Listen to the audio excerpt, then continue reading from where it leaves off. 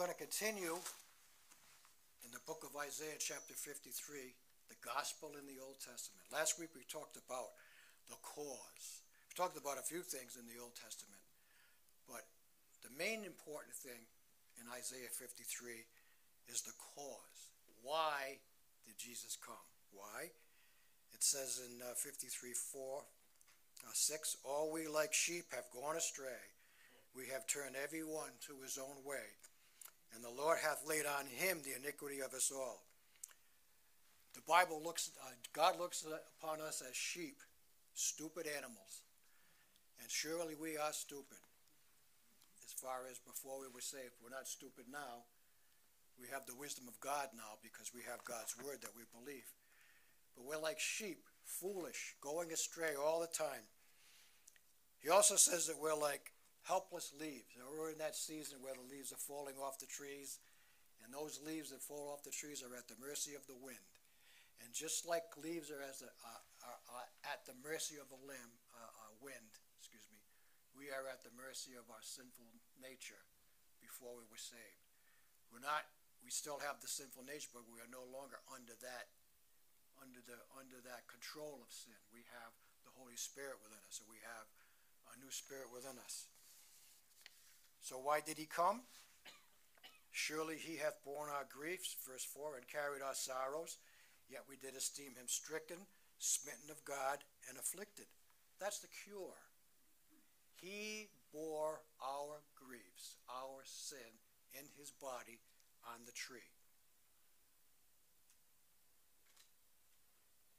He was wounded for our transgressions. He was bruised for our iniquities. The chastisement of our peace was upon him, and with his stripes we are healed. I can't get enough of that, folks. I can't imagine, we talked about that this morning in Sunday school, how terrible it was for Jesus to bear the sins of the whole world. Not just your sins and my sins, folks. Not just the sins of the saved, the sins of the whole world. The Bible says that he's the propitiation, which means a satisfactory sacrifice. Actually, literally means the atoning victim. The satisfactory atoning victim for our sins, but not for our sins alone, but for the sins of the whole world. Can you imagine how many sins have there been since Adam up until the last person to be born at the end, maybe at the end of the millennium? I don't know when the last person is going to be born. All that sin, billions and billions and trillions of sin was laid upon him, the perfect God of the universe. And his Father had to turn away and pour his wrath upon his own Son. Can we ever thank God enough for that? But now we're going to talk about the results. I want you to notice, let's go to Isaiah chapter 53. Isaiah chapter 53. I keep thinking this is like Sunday school. Sunday school, I have all the verses down for you, but you don't have these verses here. I want you to notice chapter 53. Look at verse 10. Very interesting. It says, yet it pleased the Lord to bruise him. He hath put him to grief. It pleased the Father to bruise the Son. It pleased the Father to sacrifice his own Son. It pleased him. Can you imagine that? It pleased him. Why did it please him? Because when thou shalt make his soul an offering for sin, he shall see his seed. He shall prolong his days, and the pleasure of the Lord shall prosper his hand. Because it pleased him, because his Son paid for our sins.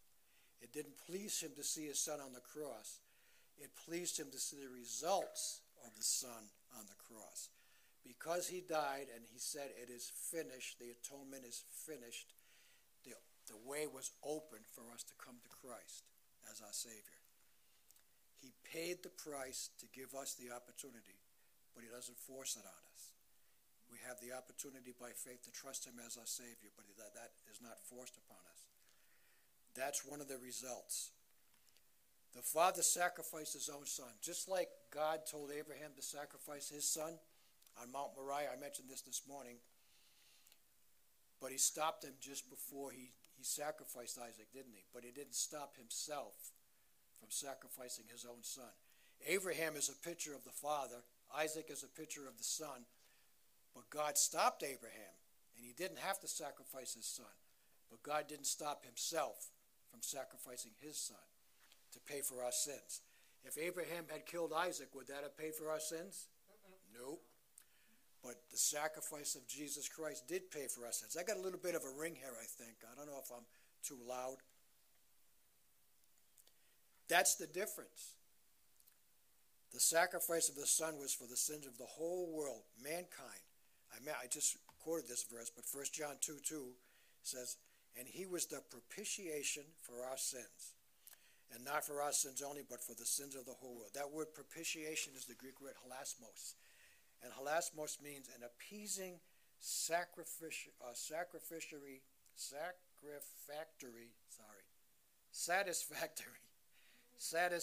sacrifice. Literally, an atoning victim.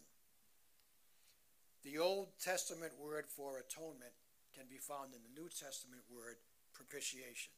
They both mean the same thing. He is the appeasing, satisfactory sacrifice for our sins. David said in Psalm 40, verses 8 through 6, David wrote this, but these are Jesus' words to the Father. He said, sacrifice and offering thou didst not desire. My ears hast thou opened. Burnt offerings and sin offerings thou hast not required. Burnt offerings and sin offerings are not necessary or required for salvation. When God told Israel to sacrifice all those animals, the blood of those animals could never take away sin, right? But it was a picture of the perfect Lamb of God whose blood would take away sins. So then Jesus said, then said I, lo, I come in the volume of the book. It is written of me, I delight to do thy will, O my God. Yea, thy law is within my heart. Jesus said, I'll go down and pay for their sins. Because the sacrifice of animals is not good enough to take away sins. You look in the Old Testament, you will never find any place in the Old Testament where God says, if you keep the law and if you sacrifice animals, you will go to heaven. Doesn't say that. Nowhere does it say that. It says, if you keep the law and if you sacrifice animals and if you do my will, then I'll give you rain in due season, and your animals will be healthy, and your farms will you'll reap from your farms. I'll keep your enemies away, and all these things. That was part of God's promise, but they didn't believe it, and you know what happened to Israel. But the blood of lambs and goats and sheep and whatever can never take away sin, only the blood of Jesus Christ. And it was a picture of what he was going to do in the future. Hebrews 10:5 repeats the whole thing. Wherefore, when he cometh into the world, he saith, sacrifice and offerings thou wouldst not, but a body that thou hast prepared for me. Why did God have to prepare a body for Jesus? Why couldn't he come down as God? He didn't stop being God, but he became a man. Why did he have to become a man? Because if he didn't become a man, he couldn't die, could he? Amen. And he couldn't shed his blood, could he? He became a man in order so that he could die. He came to die. He came as a servant. He came as a savior and not as a king. He's coming again, amen, but he's not coming as a servant the second time. And I'm not talking about the rapture. I'm talking about the second coming. When he comes the second time, he's coming as a king. That's right. He's going to come in wrath, and he's going to pour his wrath upon all the unbelieving, all the unbelievers of the world. Keeping of the law, like I said, is not sufficient for salvation. Galatians 2:16 says, knowing that a man is not justified by the works of the law, but by the faith of Jesus Christ. Even we have believed in Jesus Christ, that we may be justified by the faith of Christ, and not by the works of the law. For by the works of the law shall no flesh be justified. We talked about this morning in Sunday school. Abraham wasn't justified by the promise. Abraham wasn't justified by works. Abraham, the Bible says in Romans that Abraham believed God, and it was counted to him for righteousness. Abraham was saved by faith, the same way you and I are, by believing. The only difference is Abraham believed in the future of salvation through Jesus Christ. Although he didn't know his name was that, we believe in the past that already happened. But it's all by faith and not by works. The purpose of the law is not to show us salvation. The purpose of the law is to show us that we're sinners. Amen. Right? Remember when Moses went up on Mount Sinai? You know, when you read that carefully, you will see that when God gave the Ten Commandments, the people of Israel heard his voice. They heard it too. And they said, when Moses came back down, they said, you go up there and you talk to God. We don't want to hear. We're afraid of his voice. And we don't want to be near. We're afraid of the mountain being on fire. We're afraid of everything. And when Moses came down, his face was shining so much because he was in the presence of God that they had to put a veil over his face. They didn't want to hear the law because they knew they couldn't keep the law. The law cannot justify anybody. But Galatians 3:24 says the law is our schoolmaster to bring us to Christ, that we might be justified by faith. The law shows us that we're sinners and we need a Savior. And the Savior came because of that. Good works are not sufficient for salvation. Pastor Falk was talking this morning about basically two different kinds of religion. Religion of works and relationship with Jesus Christ. My grandson's looking at me. He hates it when he calls what we have a religion. It's not a religion. It's a relationship. Right, Brendan? Right. Amen. But good works cannot save us. You know, I told you the thing about the scale. I'm not going to do that again. A lot of people think, well, when I stand before God, I'm going to say, I did. Remember, isn't there the place in the Bible where he says, haven't we done this and that and all these good things? And Jesus said, depart from me, I never knew you. How do you know him? By trusting him as your Savior. Titus 3:5 says, not by works of righteousness which we have done, but according to his mercy he saved us by the washing of regeneration and renewing of the Holy Ghost. Isaiah says, but all we are as an unclean thing, and all our righteousnesses are as filthy rags, and we all fade as a leaf, and our iniquities like the wind have taken us away. God doesn't look at our good works and say, oh, he's earned heaven. I think I'll let him in because he was a good man. You know, there's billions of people in this world that think that way because they're following the wide gate. And the reason they're following the wide gate, Brother Falk told us this morning, is because they're listening to false prophets and false leaders and false preachers, giving them lies instead of the truth. Good works cannot cancel out sin. There's only one thing that can cancel out our sin. Peter said, 2:24, who his own self bare our sins in his own body on the tree, that we, being dead to sins, should live unto righteousness, by whose stripes we are healed.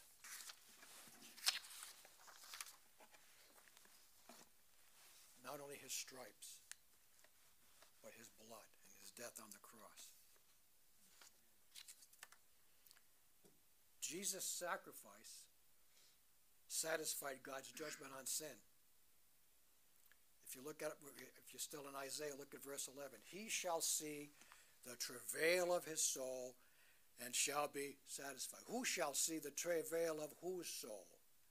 The Father shall see the travail of the Son's soul and shall be satisfied. By his knowledge shall my righteous servant justify many, for he shall bear their iniquities. I can't, is it possible to thank God enough for doing that? Absolutely not. That travail of his soul means his grief, his misery. He went through physical grief. The Bible said he suffered more than any other man. They pulled his beard out. They put a crown of thorns on his head. He went through a whipping. They beat him with their fist. Boy, I wouldn't want to be the Roman soldier that struck Christ on the face and that pulled out his beard. That's a terrible thing. Psalm 69:19 through 21 is a messianic psalm. He he says, they have dual meanings. Sometimes David's talking about himself, but it has a double meaning which can be thought of as Jesus himself. He said in verse 19, Thou hast known my reproach and my shame and my dishonor. My adversaries are all before thee. Reproach hath broken my heart. I am full of heaviness. And I looked for some to take pity, but there was none. And for comforters, but I found none. They gave me gall also for my meat, and in my thirst they gave me vinegar to drink. See, that's why we say that this is messianic, because that's exactly what happened to Jesus. He looked for some to take pity on him. He came unto his own, and his own received him not. The same ones that said, Hosanna in the highest on Palm Sunday, said, crucify him, we have no king but Caesar, the following Friday. The same ones.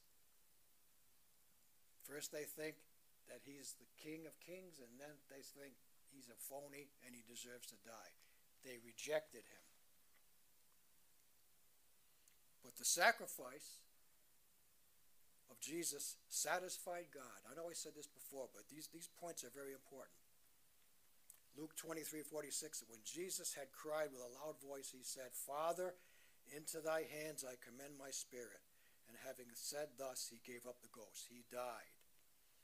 John 19:30, when Jesus therefore had received the vinegar, he said, It is finished. And he bowed his head and gave up the ghost. What is finished? The atonement's finished. The price has been paid. The way to salvation has been opened. The narrow gate that you can go through is now open. What happened when Jesus died on the cross and when he rose from the dead a few days later? What happened to the veil that's in the temple? From top to bottom. The access to salvation is now open. It was closed. Nobody could go through that veil. Only once a year, back in the Old Testament. I guess they did it in the New Testament too. Only once a year on the Day of Atonement could the high priest go in there and offer the atoning sacrifice and the goat. You know the story about the goat and the scapegoat. But that veil, I did a message on that once. I love the veil. Remember that? That veil was ripped right down from top to bottom, and now we have direct access to salvation. We also have direct access to God when we pray. We don't have to go to a priest to pray. Right. We don't have to go to anybody to pray. We can pray directly to God, and he hears us. Amen. Can you imagine that? God takes the time to listen to our prayer, and he can hear us, and he wants us to pray. He said, it is finished. Can you imagine the relief that he had when he said, oh, it's finally finished, and now they can come, and I can show them the great mansions that I'm making for them. Matthew 27:51 said, when Jesus had cried again with a loud voice, he yielded up the ghost. And behold, there it is. And behold, the veil of the temple was rent in twain from top to bottom. And the earth did quake, and the rocks did rent. The way of salvation has been opened to those that believe. 1 Peter says, For Christ hath also suffered for our sins, the just for the unjust, that he might bring us to God, being put to death in flesh, but quickened by the Spirit. He did that for you. He did that for me. He did that for the whole world.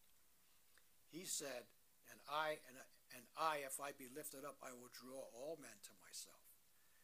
Draw doesn't mean force. It means invite, urge, ask them to come. Everybody has an opportunity. Nobody's going to go to hell because they can blame God. Nobody can blame God for sending them to hell. I hate it when people say, when I stand before God, I'm going to straighten him out. I'm going to tell him what he did wrong. And I'm going to tell him why I deserve to go to heaven. No, you're not. No, you're not. You're going to be on your face. And you're going to say, if you've rejected Christ, you're going to say, please give me one more chance. Please, please, please. I believe you now. But it'll be too late then. God did everything that he needed to. Everything that was necessary to be done, Jesus did it. All we need to do is believe. Nobody's going to go to hell and blame God. As a matter of fact, God takes no joy in sending anybody to hell. He says that in the book of Ezekiel. I can't think of the exact terminology of it, and I couldn't find it for you, but paraphrasing it, I have no joy in the death of an unbeliever. God doesn't want anybody to go to hell. But some will. And if they do, it's because they reject Jesus. Here's another result, very important result of Jesus' sacrifice in verse 12. Therefore, I will divide him a portion with the great. This is God the Father talking. Therefore, I will divide him a portion with the great, and he shall divide the spoil with the strong, because he hath poured out his soul unto death, and he was numbered with the transgressors, and he bare the sins of many, and he made intercession for the transgressors. When Jesus died, they put him in a grave. Did he stay there? No. He resurrected from the dead. Amen. Where is Buddha right now? In the grave. Dust. Where is, I almost said Vishnu, but that's a false god. Mohammed. I'm trying to think of the name of the guy that started Buddhism. Siddhartha or something. I forget how you. What is it? Siddhartha. Where is he right now? He's in the grave. Where are all the false believers and gods, so-called gods and leaders that have led people astray? They're all still in the grave, and they're all dust right now. But Jesus isn't in the grave. Jesus was resurrected from the dead. And God said, because he poured out his soul and was numbered with the transgressors and bare the sins of many and made an intercession for the transgressors, therefore I will divide him a portion with the great, the saved. But listen, folks, resurrection was not just a reward for what Jesus did. It was more than just a reward. It was a necessity. 1 Corinthians 15:56 talks about the resurrection, the necessity of the resurrection. Apparently there was people who didn't believe in the resurrection. Sadducees didn't believe in the resurrection in the time of Christ. Paul in 1 Corinthians 15:16-23 said, and he's addressing people that don't believe in resurrection. He said, for if the dead raise not, then Christ is not raised. And if Christ is not raised, your faith is in vain. And ye are yet in your sins. Then they also which are fallen asleep or died in Christ are perished. You're still in the grave. If in only this life we have hope in Christ, we are of all men most miserable. But now is Christ risen from the dead and become the first fruits of them that slept or died. For since by man came death, that's Adam, then by man came the resurrection of the dead, that's Jesus. For as in Adam all die, even so in Christ shall we be made alive. But every man in his own order. What you said this just a little while ago. Christ, the first fruits, the first one to be resurrected. And after that, they that are Christ at his coming. That's the rapture. If Jesus was still in the grave now, would we be saved? No. Because if in this life only we have faith, then we are all most miserable.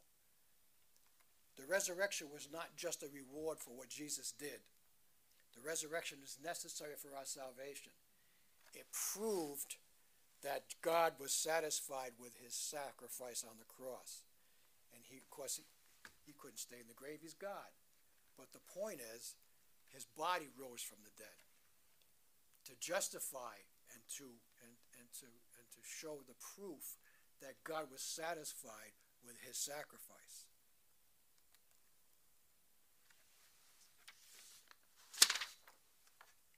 But there's more to resurrection than just Jesus. I don't want to say just Jesus. There's more to resurrection than Jesus rising from the dead and the necessity of his resurrection for our salvation. Listen to this in Revelation 21, 1 to 7. Well, before we go there, let's think about the rapture. That's a resurrection, right? Am I going to look like this when I'm resurrected? Will I understand God finally with my resurrection body? Finally. Can I understand? Can I fully understand? That just blows me away.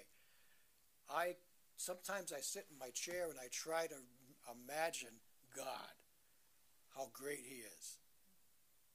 Try to imagine somebody who was infinitely in the past, that had no beginning. No beginning. Who created God? Nobody.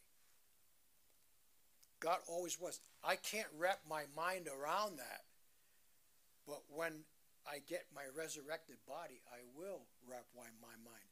The Bible says that when we are with him, we will see him as he is. Amen. We will understand. We can't understand it now. It's just beyond my ken, as they say in Scotland. But there's more than that. Revelation 21, 1 to 7 says, "And I saw a new heaven and a new earth, for the first heaven and the first earth were passed away, and there was no more sea. And I, John, saw the holy city, New Jerusalem." Oh, I can't wait to see that. "Coming down from God out of heaven, prepared as a bride adorned to her husband." 1,500 miles long, 1,500 miles high, 1,500 miles wide. That's about the third the size of the moon. Coming down from heaven, New Jerusalem, and a new earth, and a new universe, adorned as a bride for her husband. Verse 3, "And I heard a great voice out of heaven saying, Behold, the tabernacle of God is with men. And he will dwell with them, and they will be his people, and God himself will be with them and be their God." You not have to take a number, folks, and say, "Oh, it's my turn, it's my turn, it's my turn." Nope. God will be with them, all of them. How's he going to do that? I don't know. But he will do it. He's going to be with us all at the same time. "And God shall wipe away all tears from their eyes, and there shall be no more death, neither sorrow nor crying, neither shall there be any more pain." Oh boy. What do you think about that, Nancy? No more pain, right? Amen. And anybody that has pain right now, no more pain, no more suffering. Eric, you're not going to feel so tired anymore, right? No crying, no more pain, for the former things are passed away. "And he that sat upon the throne said, Behold, I make all things new." No more sin nature, by the way. Gone. No more desire to sin. No more, the thought of it doesn't even come into our minds. I can't imagine that. Gone. "And he said, Write these words which are true and faithful. And he said unto me, It is done. I am Alpha and Omega, the beginning and the end.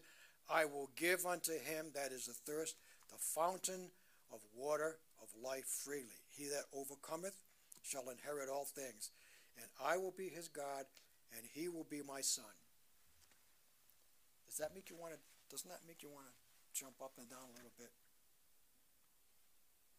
What did you do, Heather, when I told you that Rich got saved today? She almost jumped out of her seat. And that's just thinking about a person being saved. I can't, I'm speechless, folks. I can't say enough. I mean, there's not a word in the English language that's strong enough to profess God, what he's like. It's just beyond our ken. It's beyond our imagination. It's beyond what we can think. But someday we will see him as he is. Right. Can we ever thank God enough for what he has done? No. I'll close with this. Ephesians 2, 4 to 7. "But God, who is rich and rich." But God. Let's stop right there. But God. Someday you should do a study on those two words. But God. Look up all the places in the Bible where it says but God. It's a tremendous blessing. Sometimes but God is for negative things too, but most of the times but God is for positive things. "But God, who is rich in mercy, for his great love wherewith he loved us, even when we were dead in sin, had quickened us together with Christ. Quicken means to be made alive. By grace are ye saved, and had raised us up together and made us to sit in heavenly places in Christ Jesus. Can you imagine that? What it's like to be in heaven? Is heaven going to be like a cloud? Or is it going to be like a beautiful land? Or is it going to be like something that we can't imagine? I did a study on the limitations that we have. We can see the colors of a certain spectrum, right? The spectrum of colors that we can see. But I think there's more colors beyond ultraviolet and beyond infrared that we will be able to see. Maybe we can see sound. Maybe we can hear color. I mean, that's just my imagination. I'm not saying that that's true. We are limited in what we can see. But when we're there will be no limits. Maybe we will seek it. Try to think of a color beyond the colors that you know. Just try. Try to think of a color.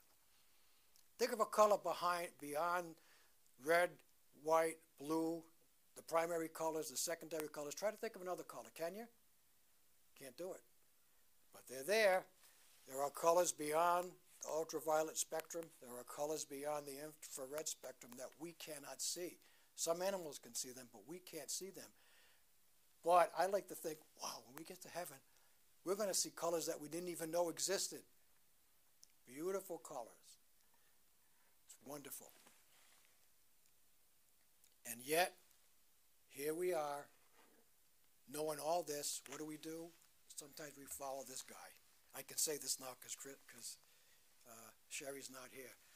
The sin nature, the spirit nature. Sometimes we follow this guy. Even though all that we know, everything we've heard when we hear preaching, sometimes we follow that thing, that sin nature. And we don't follow the spirit nature. This guy is fighting against this guy all the time. Don't do it, don't do it, don't do it. It's not like there's a little devil on this shoulder and a little angel on that shoulder, and this devil goes across and kicks the angels off the shoulder and says, aha, he's going to follow me. No. It's within us, folks. We can still sin. But we also have the spirit, which fights against the flesh. And the Bible said, whichever one you follow, he's going to be your master. God doesn't force us to follow the Spirit. He gives us everything we need to follow the Spirit. It's right there within us. We have two things. We have a spirit which was dead in trespasses and sin, which is now made alive when we trust Christ as our Savior. But we also have the Holy Spirit. Know ye not that your body is a temple of the Holy Spirit, which ye have of God, and ye are not your own? Therefore glorify God in your body and your spirit, which are God's, in your flesh and your I don't forget exactly, but it's in your body and your spirit, which are God's. We belong to God. We don't belong to ourselves. We belong to God. And he did everything that he needed to do to bring us home. All we have to do is trust him. So therefore, some of you here and some of you on media heard the message this morning about the wide gate and the narrow gate and heard what we said tonight. But the decision is up to you. You can resist and you can follow your old ways, or you can repent and give in and turn to God. But the choice is up to you. So I pray as I close that if there's anybody out that may be watching on media, or anybody here, I don't think anybody here is unsaved, but it's good to hear about that though, isn't it? It's good to hear about what God has already done for you. I pray that if you are not saved, don't put it off. Remember what's his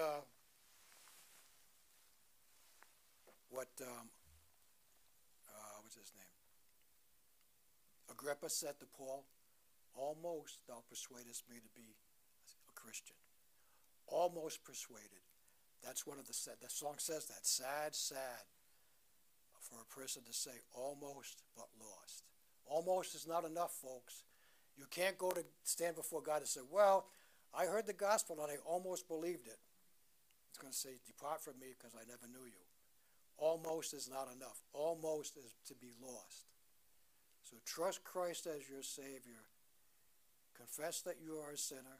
Admit that you're a sinner and that Jesus died for your sins. That's the only way you can get to heaven.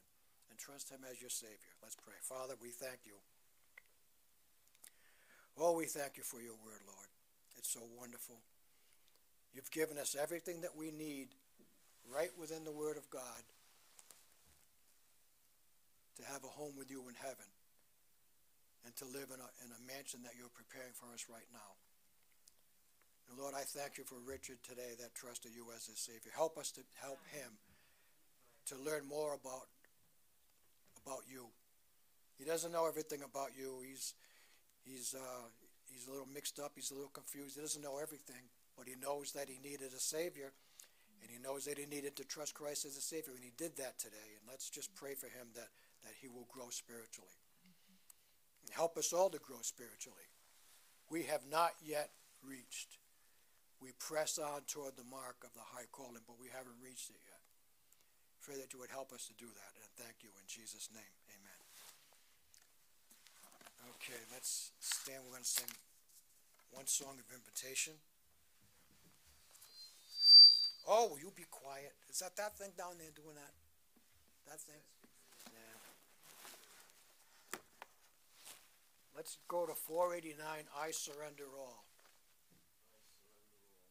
I surrender all. That's what he wants us to do, to surrender to him. He did his part. He wants us to do our part. I Surrender All, number 489.